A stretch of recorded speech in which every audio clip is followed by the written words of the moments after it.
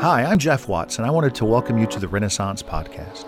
We are so excited that you have chosen to listen and join with us as we strive to reach the heart of our city with the truth and love of Jesus. And we know that God is doing amazing things in our community, and I am blown away at how many people have told me that Renaissance has provided a place for them to rediscover Jesus. It's given them a caring church family to be a part of, and has helped to transform their lives. If you're one of the men and women who have been encouraged, helped, and strengthened because of what's happening here at Renaissance, then I'd like to ask you to become an investor in what God is doing in our city. And here's one way that you can do that. Go to rendecatur.org/give and make a commitment to be a part of showing the people of the city of Decatur the truth of Jesus and how much He loves them. Enjoy the podcast, and thank you so much for being a part of this community. Well, welcome to Renaissance, everyone. It's so great to see all of you. If we haven't met before, my name is Jeff, and I'm one of the leaders here. It's so great to be sitting here talking to you all. I don't know if many of you noticed on your way in because it's dark, but I made mention of this in the first two services as well. But our overflow room, the window to the overflow area out onto the sidewalk has been boarded over. Did anyone happen to catch that or notice that? Way to go, Brian. Good job. Gold star. Thank you. Well, because you're so dang tall, you just walked right by it. So anyways, it's not, I just want to tell you, it's not like because that window's been broken that we had to board it up. That board is there because we've actually started the construction phase of phase one of our big construction. Yay! If you're busy and you're like, whatever, what are you talking about? I just want you to know this has been a work in progress or process, or however you say that. This has been a long project that we've been working towards. And in fact, let me just share with you, just by way of introduction, how ecstatic I am for this day to be here. The year leading up to Easter of 2015, Renaissance, the church, is about 3 or 4 years old. I like to think we were ready to start preschool. And so we were just kind of toddling around. We were having church services on Sunday nights. We were doing little things with small groups, but the church was continuing to grow. And our average weekly attendance the year leading up to Easter of 2015 was just at 200 people. We had 219 people or so coming every week. Some week we have a little more, some week we have a little less. But that Easter in 2015, we decided to do something just a little different. We decided rather than have our Easter services here, we moved them to the Decatur Civic Center. Who remembers us having Easter at the Civic Center? How great was that, right? And so we rented the theater there, which had 500 seats. We're a church of 200 people, so we have lofty goals here, I'm just saying. But we wanted to create a place and have an opportunity for people to invite their friends and family to our Easter service. So we got a bigger room. We got a room with all kinds of space so that people could come and experience Easter with us. That Sunday, we had one service, and we had over 520 people come to Easter service at Renaissance at the Civic Center. We were freaking out. I'll be very honest with you. We thought maybe 300 would show up. We were dragging every chair from the lobby into the theater until the manager of the theater says, wait a minute, you guys are over capacity. You can't do this anymore. And with determination in our eyes, we told him to step aside kindly. And we kept making more room for more people until he finally just said, screw it. You guys can do what you want to do. It was a tremendous event for us. I've never been more excited in all of my life. I remember at the end of that service doing something that I hardly ever do. I asked the visitors in the room if any of them would like to become a Christian. I asked them if they would like to receive Christ for the first time today. We don't typically do that here. I don't know what came over me that day either, but I want you to know people came down to receive Christ. People got saved that day. Easter Sunday is a huge day for me because I was saved on an Easter Sunday. It is a huge thing. So anyways, we have this wonderful cloud nine moment on Easter at the Civic Center. And then the very next week, we're back here. So you ever go on vacation and rent the big a timeshare where every bedroom has its own bathroom? It has a great big kitchen for lots of people to eat in. You invite friends to vacation with you. Have you ever do big vacations like that? The house is just off the beach. It's a wonderful place. And then you get off vacation and you come back home to your 1-bedroom efficiency apartment and you have some sort of sorrow about that. That's what I was feeling. So we're at the Civic Center on Easter. It's this huge event and we come back here and we're like, wah, wah. But I remember sharing with the people that were here the following week because some of the people that were there on Easter Sunday came with us back here. Quickly, our attendance grew from 220 a week to about 300 or so a week. We added a third service, another morning service, and our attendance continued to grow and to grow and to grow. Currently, right now, we're running 650 to 700 people or so most every week. Now, here's what I wanted to share with you. That day, God spoke to me, and I don't say that in some weird way, right? And I hope that's okay. You're in a church, you would expect the people talking at least to hear from God, yes? Yeah, the answer is yes to that. And I suspect many of you hear from God as well. I want you to know what God really spoke to me that day. He said, Jeff, this picture of the church with 500 seats, and I was ecstatic. You ever look out into a room and it's completely full? It's just wonderful.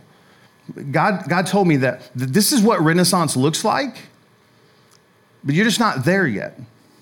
Like, I was real encouraged. Like, this is what the church is going to look like, but we're just not there yet. And it was very helpful to me. And I remember just thinking to myself, Lord, space then is not the issue. Because for as long as Renaissance has been a church, whenever we have room, God comes along and fills it up. Now, backstory, when we had the Bible study in our house 8 some years ago, we had 20 or 30 seats. God filled it with 20 or 30 people every week. And then we started risking it and renting a building downtown. And God would bring all the people to the building on Sunday nights. And we added a second service, and God would bring more people. And we added a third service, and God would bring more people. We went back to the Civic Center the next Easter in 2016, had 2 services. We had over 800 people come to those services. We were a church of 300 people at the time. God is showing us that if there's space made for him, he will bring the people. He will bring the people. All he's asked us is to be faithful to the word, to exalt his son Jesus, and to make it always about him, and God will bring the people in. Now, that's very helpful to us as leaders because half the time we don't know what we're doing, right? We're just trying to be faithful to him. So when you walk by the overflow room back here, and you'll see this temporary wall that's been built that shrunk our overflow from 40 seats to now 25 seats. You'll rejoice with me because just on the other side of that wall, the contractors are digging a hole in the floor and they're putting an elevator shaft in. And soon we'll have an elevator that will take us to the 3rd floor where we'll have 500 seats in an auditorium. In about 6 months, hopefully at Easter of next year, we'll be able to open the new space to everyone. So I don't know about you, but I've been just overwhelmed with gratitude and thankfulness for what God has done. My wife this past week interrupted my study time. It's one of the joys of working with your spouse. She's here. Laugh, right? Anyways, she comes barging into my office and says, "Can I share something with you that I was reminded of during my Bible study time this morning?" I said, "Sure." And she says these words to me. She's like, "Jeff, ministry's a gift." And I'm like, "What?" She's like, "It's a gift. Like, what we do is a gift from God." See, the Bible tells us that Jesus, our Lord and Savior, personally calls some to be apostles, prophets, evangelists, teachers, etc., and places those people into ministry. I believe that we have been called to do this church, no question. And then God blesses those people with the ministry to do the work. Now, when she says that this thing, Renaissance, is a gift, it stopped my heart for a moment because there are times I think that this ministry is more of a burden sometimes. That it's one of those things in my life that causes me to lose sleep. And I sleep very well, just so you know. But there are many days as we think about the scope and the scale of the project that we're doing upstairs that really freaks me out a little bit. And she says this ministry is a gift. And if it's a gift, it's given to us by God, then we don't have to actually work for it to keep it. It's been given to us. And so, all we're trying to do is just remain faithful to it. So even though that sometimes this is a burden to me, it shouldn't be overwhelming or too burdensome because it is a gift from God and he'll watch over it. Even though the people are sometimes troublesome, this ministry isn't trouble for me. You know what I'm saying? So when I see that board in the window, I rejoice. For over 4 years, we've been laboring through prayer, through planning. A little over a year ago, we asked you guys, for the first time ever in the history of our church, we asked you guys to give us money. We've never done that before. For 6-7 years prior, we have met every bill with just putting giving boxes in the hallway, in the entryway, in the gallery. We considered putting them in the bathrooms. Just while you're there, you got an extra minute, wash your hands before, anyway. But we've never asked for money, and all of the bills have been paid. Every one of them. But this time, a year or so ago, we asked you guys to partner with us in faith to believe that God was going to make more room for more people so that they could come and hear the truth and love of Jesus. Yes? And you guys said yes. We got over $500,000 in pledges. We've raised over 260, 70, 80,000 of that currently to date. A couple months ago, we asked you guys to go to the bank to get a loan to support the rest of the money. You guys unanimously said yes, which is odd in a church, I'm just saying, right? And we're moving forward. That board seems like nothing. You're like, look at that poor church on the corner. Can't they afford to fix their window? Yes, we can afford to fix it.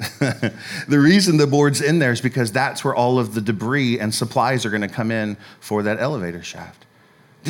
I'm blown away at what God has done for us, and he's been so faithful to us. I want to take a moment now and read a story from Exodus chapter 3. If you have a Bible with you, Exodus chapter 3.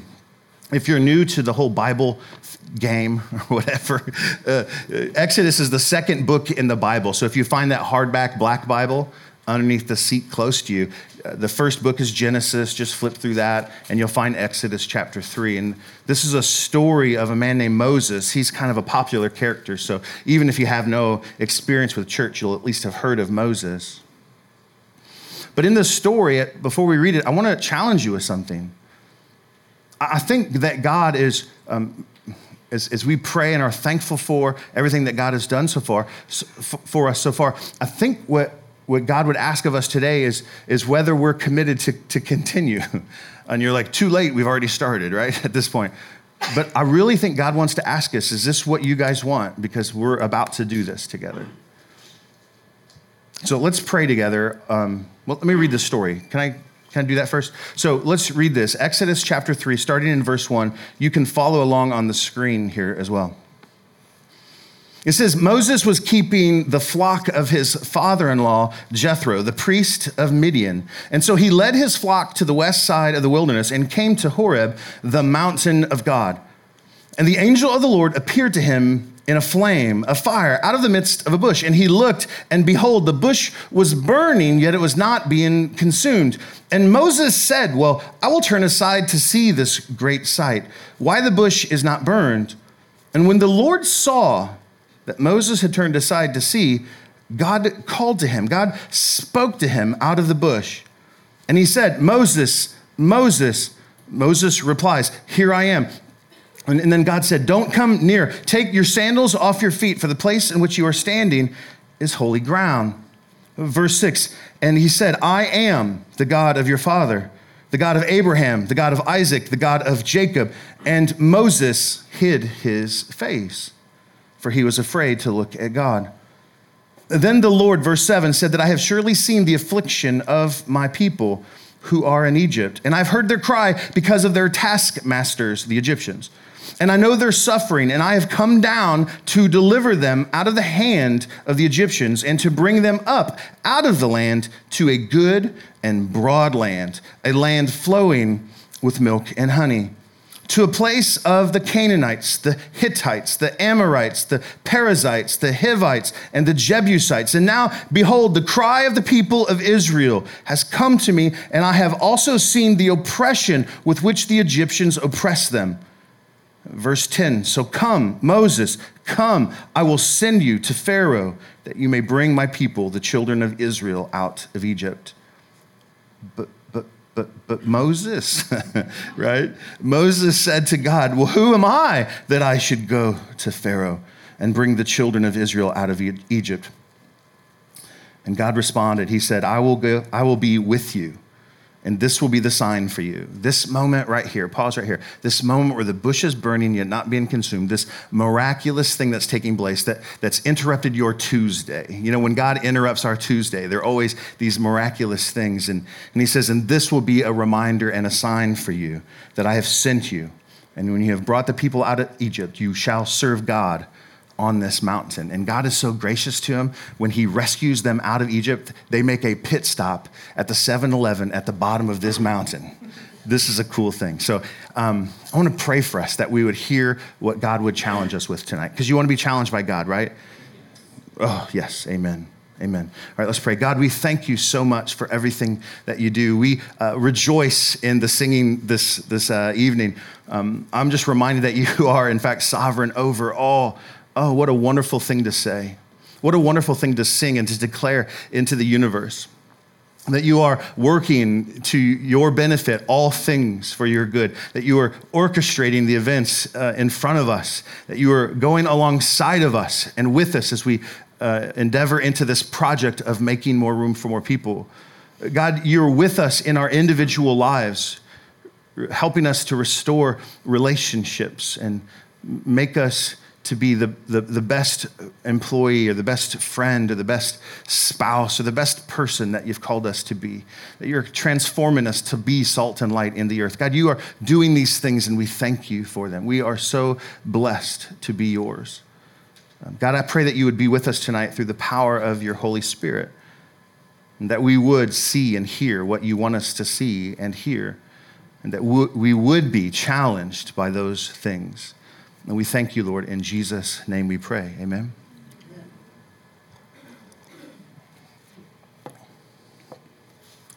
The thing that's so striking about the story of Moses is I'm reminded that Moses is very much like you and me.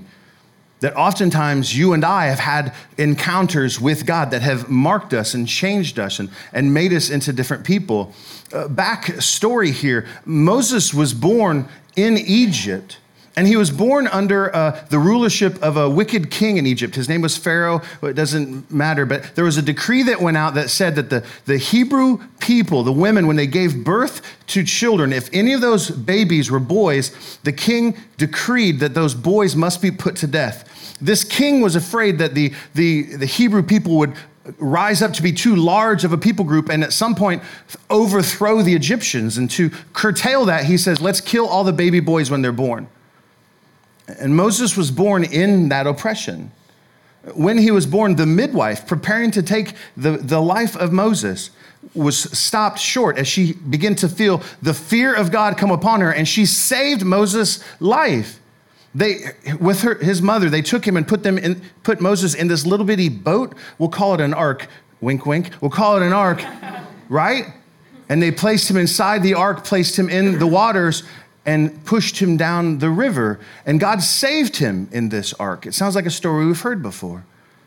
Pharaoh's own daughter finds the baby Moses in the boat and pulls him out and raises him as her own. So already we see God at work in Moses' life, and he doesn't even understand it yet.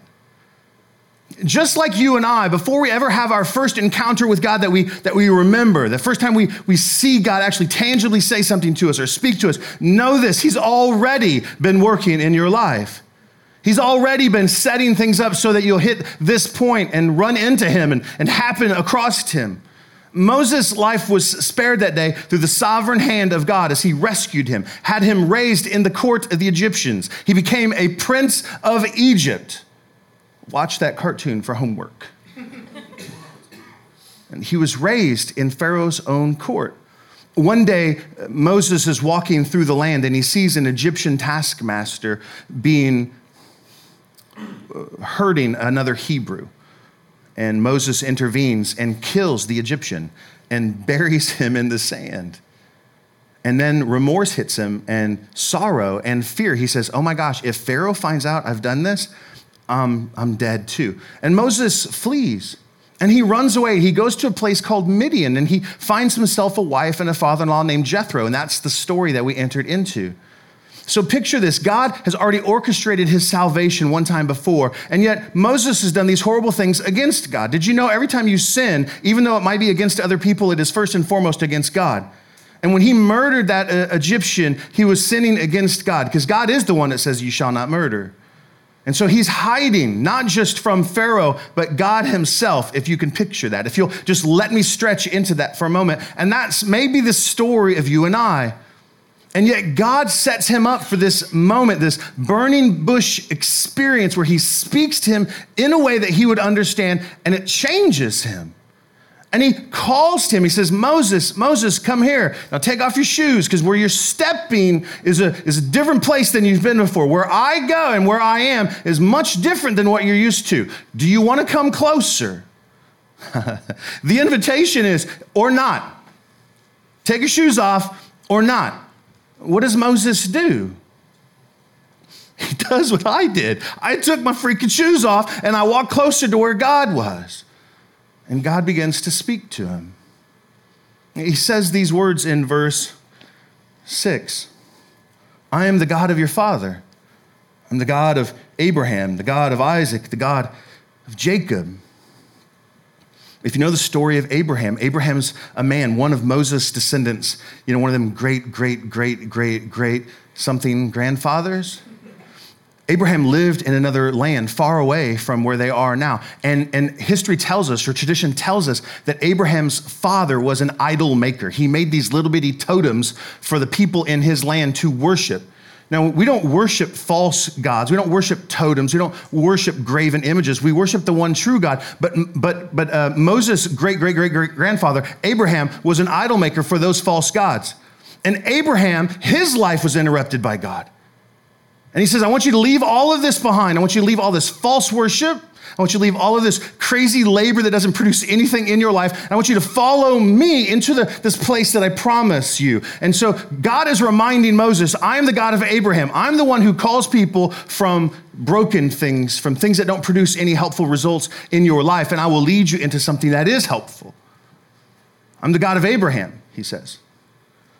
And he says, I'm also the God of Isaac. And if you know the story of Isaac, Isaac had a crazy Saturday when he was about 16 years old, when his dad made him carry wood up a mountain and then bound him on an altar and was prepared to sacrifice him to God.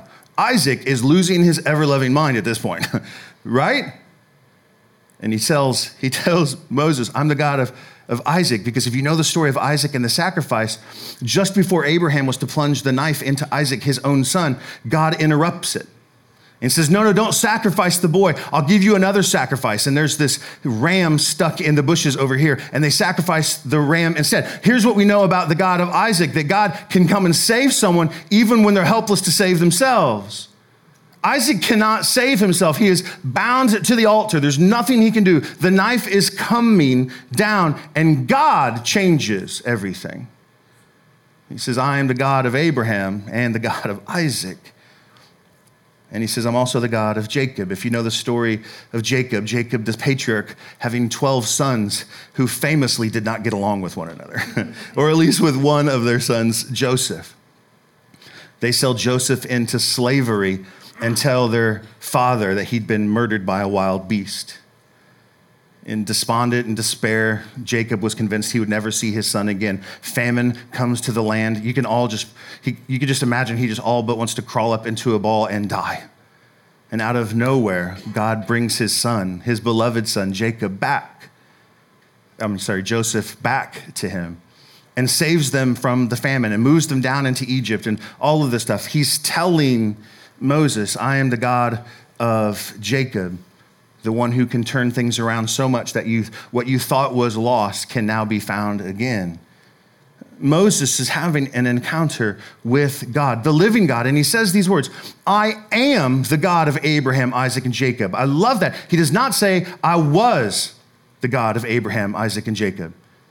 It almost infers something. What is it inferring for us? It says that I am not the God of the dead, but I'm the God of the living. Abraham, Isaac, and Jacob. Yes, their bones are somewhere in the desert around you. Yes, but they're still alive, he says.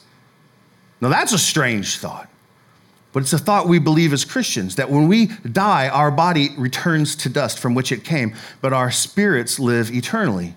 Moses is experiencing this for the first time. Moses hides his face. I hid my face too. Some of you hide your face when God interrupts your day.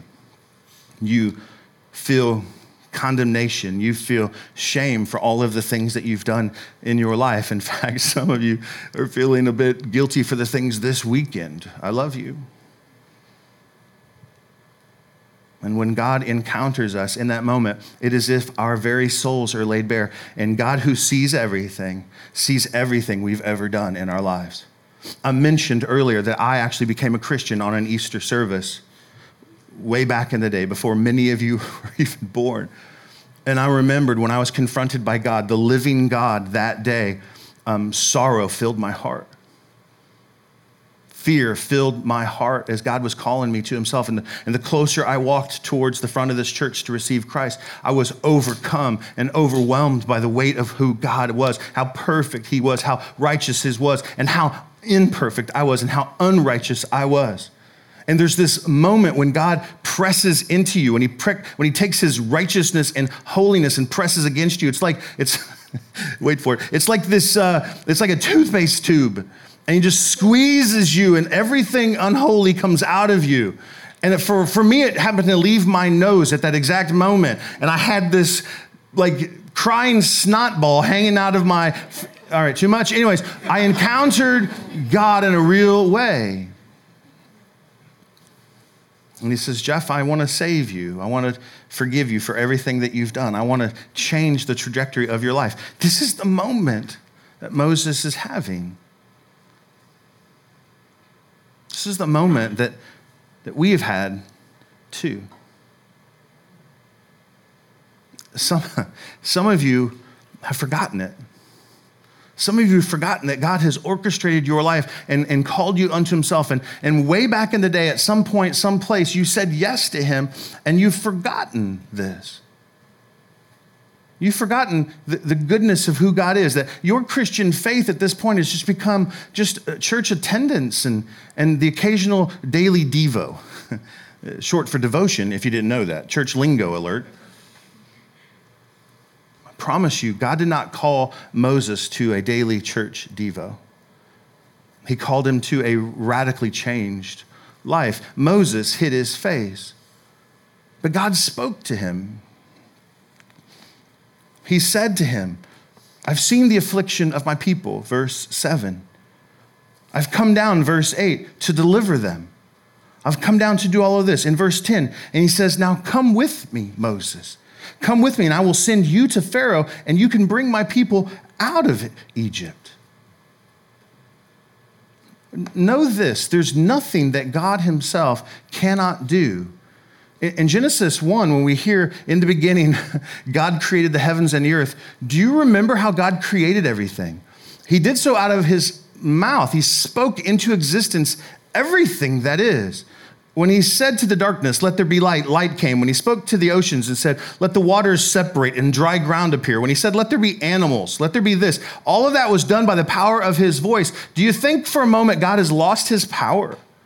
Do you think God can't go rescue his people out of Egypt? No, he absolutely can. But he wants Moses to do it instead. Why? Why? I never understood this until I became a parent. I have two children. They're teenagers. They're girls. They're wonderful. I have a freshman and a junior in high school. Many years ago, my wife did this. We had a Saturday at home. It was a wonderful day. The girls were still little at the time. And my wife told me, hey, Jeff, I think I'm going to make cookies today. And if you can't tell, I enjoy cookies a lot. I'm just saying, right? She was going to make sugar cookies. And if you've never had my wife's sugar cookies, you've never experienced heaven on this side. I'm just saying. It's a real thing. Ladies here, if you think you make a pretty good sugar cookie, you're wrong. My wife's cookies are better. I'm just saying. I have to say that. I've been obligated. See, it's truth. Laramie can't even take it right now. She just left the room. But my wife says she's going to make sugar cookies, and I get real excited because in about 18 minutes, because my wife can whip them up like this. She doesn't even need the recipe anymore. She just throws this in, and we bake them when they're done. But she says, I'm going to let Riley and Reagan, our daughters, bake them today. And I went, why? Because they're going to make a heck of a mess in the kitchen. I'm going to tell you that right now. They're probably going to screw it up. They're going to overcook them, or what we like to call my house, they're going to burn them, right? They're not going to be good. Why would you let them do that? And anyway, she didn't listen to me. So she has the girls bake the cookies, and they did exactly what I thought they would do.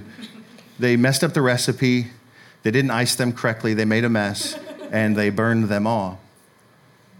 And I questioned why my wife did that. And then I saw it for the first time. She got to experience a whole afternoon of relationship with my girls as they came alongside and helped mom do this. Moses has been invited by God to join him in his work. The very work that God can do himself, but would love for you to join him in it. Ladies and gentlemen, that's the question God is asking us today. Space has never been an issue for us at Renaissance. If we have room for 50, God brings 50. We have room for 500, God will bring 500. That is not the issue. The issue is whether or not we will work with him when he does it. He's going to bring people here that many of us think don't belong. You ever get invited to a wedding and you look around the room and you go, why are they here? Like, who invited them, right? Like, you're trying to make the connection. Do they know the bride or the groom? Do they, you know what I mean? Like, we're sitting there. As sure as I'm standing here, when we get upstairs and God brings the people, and he's going to bring the people, many of us will look around and go, why are they here? And we'll know some of them from past lives. We'll know some of them from work. We'll know some of them, right? And you'll go, they don't really want Jesus. They're just trying, who knows what. And we're going to question why they're here. And I'm telling you, they're here because God's calling them here. Our task, as I see it, is just to lead them to Jesus. It's just to show them Jesus. And this is so great. And when they become a believer, when they become a Christian, and they have these wackadoodle ideas that God might be calling them to ministry, we'll say, I agree with you, and we will support them as they go into ministry. I was sharing in one of the services this morning, I wonder if Moses, if he was on staff at Renaissance, if we would have let him lead a ministry. An ex-murderer running from God, has this crazy conversion experience. A bush is talking to him. Hey, Jeff. Hey, Stacy. Hey, Joe. I'd like to go out and do ministry. We're like, well, you need to mature first, son. We're going to put you in some discipleship programs. We're going to do all of this stuff first, right? See, I wonder if we would have let him, but God has this uncanny ability to see us from the inside out and knows the capacity for that which we can do. God knows what you can do, and he'll give you his Holy Spirit and lead you into that place. Our role is to support them as they go. Or not. Or not. That's the issue here. Moses feels highly unqualified, highly inadequate to do the very thing that God is calling him to do. True story, so do I. I have no business pastoring a church, but for God. I have no business. You have no business doing the things God's calling you to, but for God. Moses understands this, and with some trepidation and maybe hesitancy in his voice, God, of course, picks up on this. And he says in verse 12, but I'll be with you. But I'll go with you. Now, how many here would admit that you'd probably do greater things if you knew God went with you to do them? Right? I'm telling you, God is with us. In fact, Paul picks up on some of this language in Romans chapter 8, where he writes, if God is for us, who then can be against us? Like, if we're doing the very thing God wants us to do, it doesn't mean it's going to be easy. It doesn't mean it's going to be all downhill. It doesn't mean any of that stuff. But it just means that if God is with us, then nothing will stand against us. There's no issue at all. God is calling us to something. Right? We've had these moments like Moses had, and more importantly, there will be masses of people having the moments just like that next year or so when the people start coming. I'm telling you, it's going to happen. So when I see the wood in the window, I'm freaking losing my mind. I'm so excited. And hear my heart, it has nothing to do with, all right, that's a lie. I'm excited partially because we'll get a bigger space and we'll have a real air condition that works and all, right? And everyone's like, amen, Jesus. He is risen, right? The whole thing. I mean, all of that, we'll have more space. We can spread out. We can invite friends again. It's part of that. There's no question I'm excited. I'm just more excited because I've seen the faithfulness of God through all of this. Through all of this. I believe God shared with me a number of how big the church can become. I won't share it with you because you'll think it's crazy. Because I think it's crazy. I've shared it with one or two people. I'm not going to share it to you, so don't like, what's the number? I'm not telling you. You're not going to know. But when I see the board in the window, I'm reminded of God's faithfulness in the process. I'm reminded of all of this stuff. This labor of sorts, as God has gone with us into this, is going to continue and will continue. Now, for those of you in the room who might consider or might think, man, I went to Renaissance, it's kind of cool, whatever, very handsome pastor, I see that, obviously, but they seem to be all about the numbers. They seem to be all about, you don't know me very well. I'm not about the numbers. I'm about God's faithfulness, but may I remind you, every one of those numbers has a name, and every one of those names is a person that has a story, and they're having moments like this that Moses is having. And I freak out when I get to see it. If you've ever had the opportunity to watch someone experience God for the first time, it'll blow your mind, man. It is so great to see God just pull the fear off of them, pull the shame out of them, to lift the burden off of them and lead them into the newness that is life in Christ. It is so wonderful to watch. And if I could be honest with you, he doesn't need us to do it with him, but he's asked us to. So I want to pray for us. I want to pray for these next few months as things get real dusty and dirty, as debris starts flying around, as contractors drag dirt in places we didn't even know existed. Contractors are the dirtiest people you've ever met. Say it right, Johnny? Yes, amen, amen. Thank you for that. They're wonderful people. We love them, but it's going to be a mess. I'm just telling you. It's going to be real challenging the next few months. But if you'll think with me of God's faithfulness, and if you think with me that soon we'll have a space where more people can come to hear the truth and love of Jesus, we'll just labor through it all, yes? So let's pray and ask God to help us.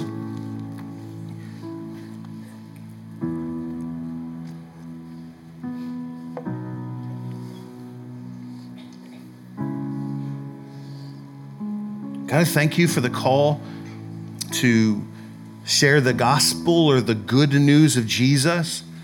God, we know we're not alone in this, that there are in fact churches all throughout our city, all throughout our nation, and even around the globe who work with you to teach people about Jesus. And that call comes from you, God, and you are going with all of us as we do this work.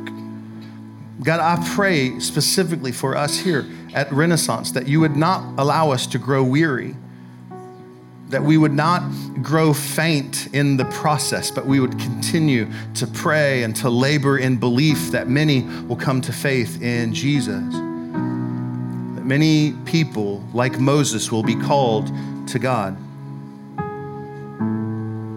God, I thank you. I thank you for the invitation to follow. I thank you for the invitation to come close and to feel your righteousness, your holiness, your presence. I thank you for that. God, I pray the Holy Spirit would come alongside of us even tonight and encourage us, that we would feel his very real presence, that he would, in a sense, place his loving arm around us to encourage us to move forward. God, I pray for individuals in the church even now who are going through very challenging times, what with relationship situations or medical issues. I just tell you, God has not forgotten you. God has not left you aside. these things that are happening in your life are not because of some hidden sin that you've unconfessed. God has forgiven you of all of your sins in Christ. These things in your life aren't happening as punishment.